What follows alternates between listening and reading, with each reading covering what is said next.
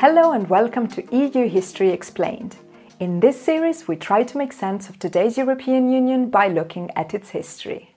In the next two episodes, we'll look at the inception and development of a European foreign policy, which is still very much in the making as we speak.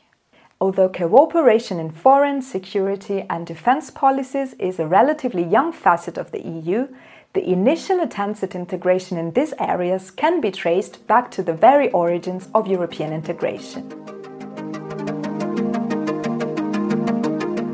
From the outset, as we'll see, proposals for integration in the fields of foreign, security and defense policies have been closely connected with the eternal debate about a European political union.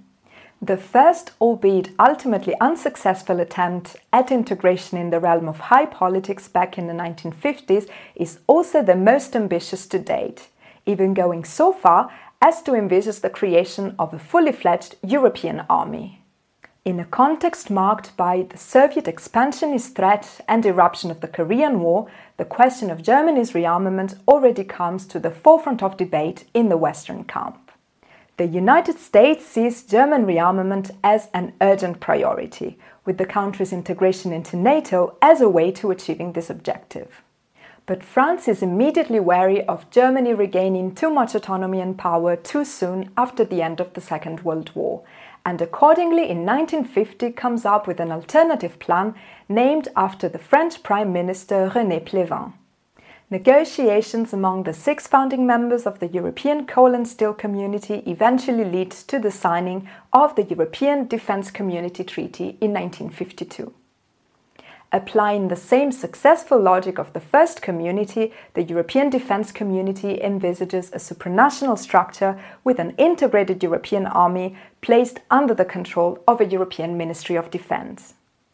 As a corollary to the European Defence Community, in 1952, the Common Assembly of the European Coal and Steel Community presents a draft European political statute, namely the Constitution for a European supranational political union intended to equip the nascent EDC with a political authority ensuring its democratic control.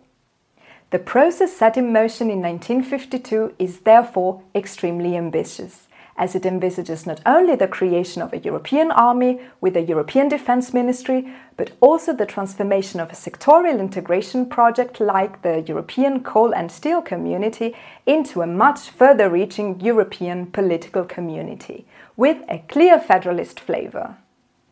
The European political community is to have very broad powers and competences, including in the area of foreign policy and defence, with an executive council acting as a European government that would be responsible to a directly elected parliament. But this grand political project will have a bitter fate, with neither the European Defence Community nor the European political community ever seeing the light of day due to the French Assembly's refusal to ratify the EDC Treaty in 1954. The failure of this defence community will close the door for many years to come on Europe's ambition to speak with a single voice in foreign policy. European integration will therefore continue as a sectorial project, concentrating on the establishment of an economic community, and Europe's territorial security will remain under the responsibility of NATO and the United States. In 1954, Germany will become a member of NATO, and Italy and Germany will join the Western European Union, which is a regional military alliance born out of the previous Western Union. Although any direct reference to foreign policy is excluded from the European Economic Community's scope of action, its competences will actually touch upon several issues falling under the domain of external relations, such as external trade policy, development and enlargement, thereby making the community a de facto foreign policy actor in the making. During the 1960s, French President Charles de Gaulle's ambition is to make Europe more independent from the United States. This translates into efforts being made to push the 6 EEC members into adopting greater coordination when establishing their foreign policies. At the same time, de Gaulle wants a Europe made of sovereign countries and opposes any application of supranational logic to foreign policy. With this in mind, he proposes creating a political union of states that would be guided by the heads of state or government and that would have a common foreign and defense policy. The structure would be separate from the European Economic Community and fully based on intergovernmental cooperation. However, this plan is opposed by the other member states, who fear a weakening of the community itself and of NATO, and therefore results in another failure. After these unsuccessful attempts, a key turning point is the 1969 Hague Summit, where the European Economic Community member states' leaders meet to relaunch the European integration process. The meeting happens in a changed international context, marked by the easing of East-West tension, West Germany's policy of rapprochement with the East, and de Gaulle's departure from power. This lends to a new impetus in European integration initiatives. Amongst other things, it is decided in The Hague that the 6 foreign ministers will study the best way of achieving progress in the matter of political unification. The resulting Luxembourg Report of 1970 identifies the coordination of member states' foreign policies as the best way to achieve this aim.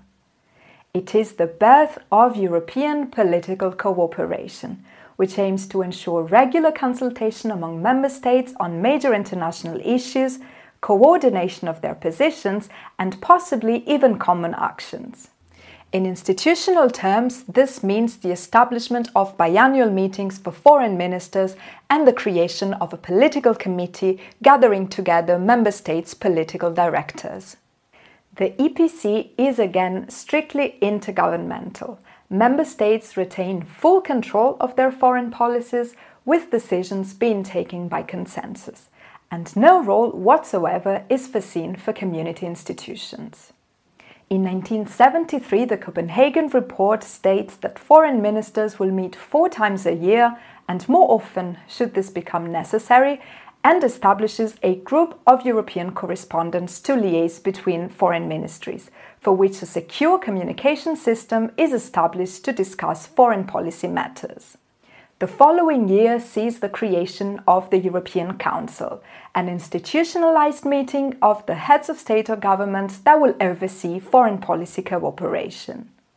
Over the following years, European political cooperation is tested in a number of international matters. The Conference on Security and Cooperation in Europe, where the now 9 member states decide to act as a group in negotiations, and the Arab-Israeli conflict, which results in a common declaration on the Palestinians' right to self-determination. However, it soon becomes clear that strict separation between the community and the EPC can't really hold, because issues on the community's table increasingly touch upon crucial matters of international politics. This, coupled with a revamped East-West tension and a series of crises in the late 1970s, leads to a plan by the German and Italian foreign ministers that seeks to end this separation by extending the community's competences in external relations. This plan will not be adopted as such, but negotiations among the now 10 member states will lead to the solemn declaration on the European Union that is made in Stuttgart in 1983, which, although maintaining a distinction between the EPC on the one hand and the community on the other hand, gives community institutions, the Council, Commission and European Parliament, a say in European political cooperation. Throughout these first years, the EPC develops as a series of informal practices of cooperation between the member states, and it is only with the Single European Act of 1986 that the EPC is codified in a treaty.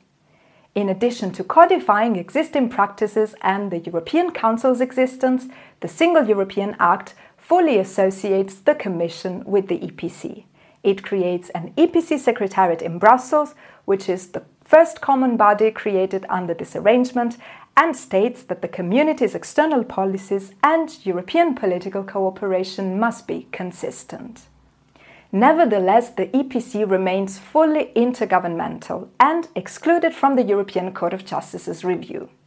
In the next episode, we'll continue our journey through the history of European foreign policy, and we'll learn how this informal cooperation will lead over the following years to today's common foreign and security policy. Thank you for watching, and don't forget to check out the next video.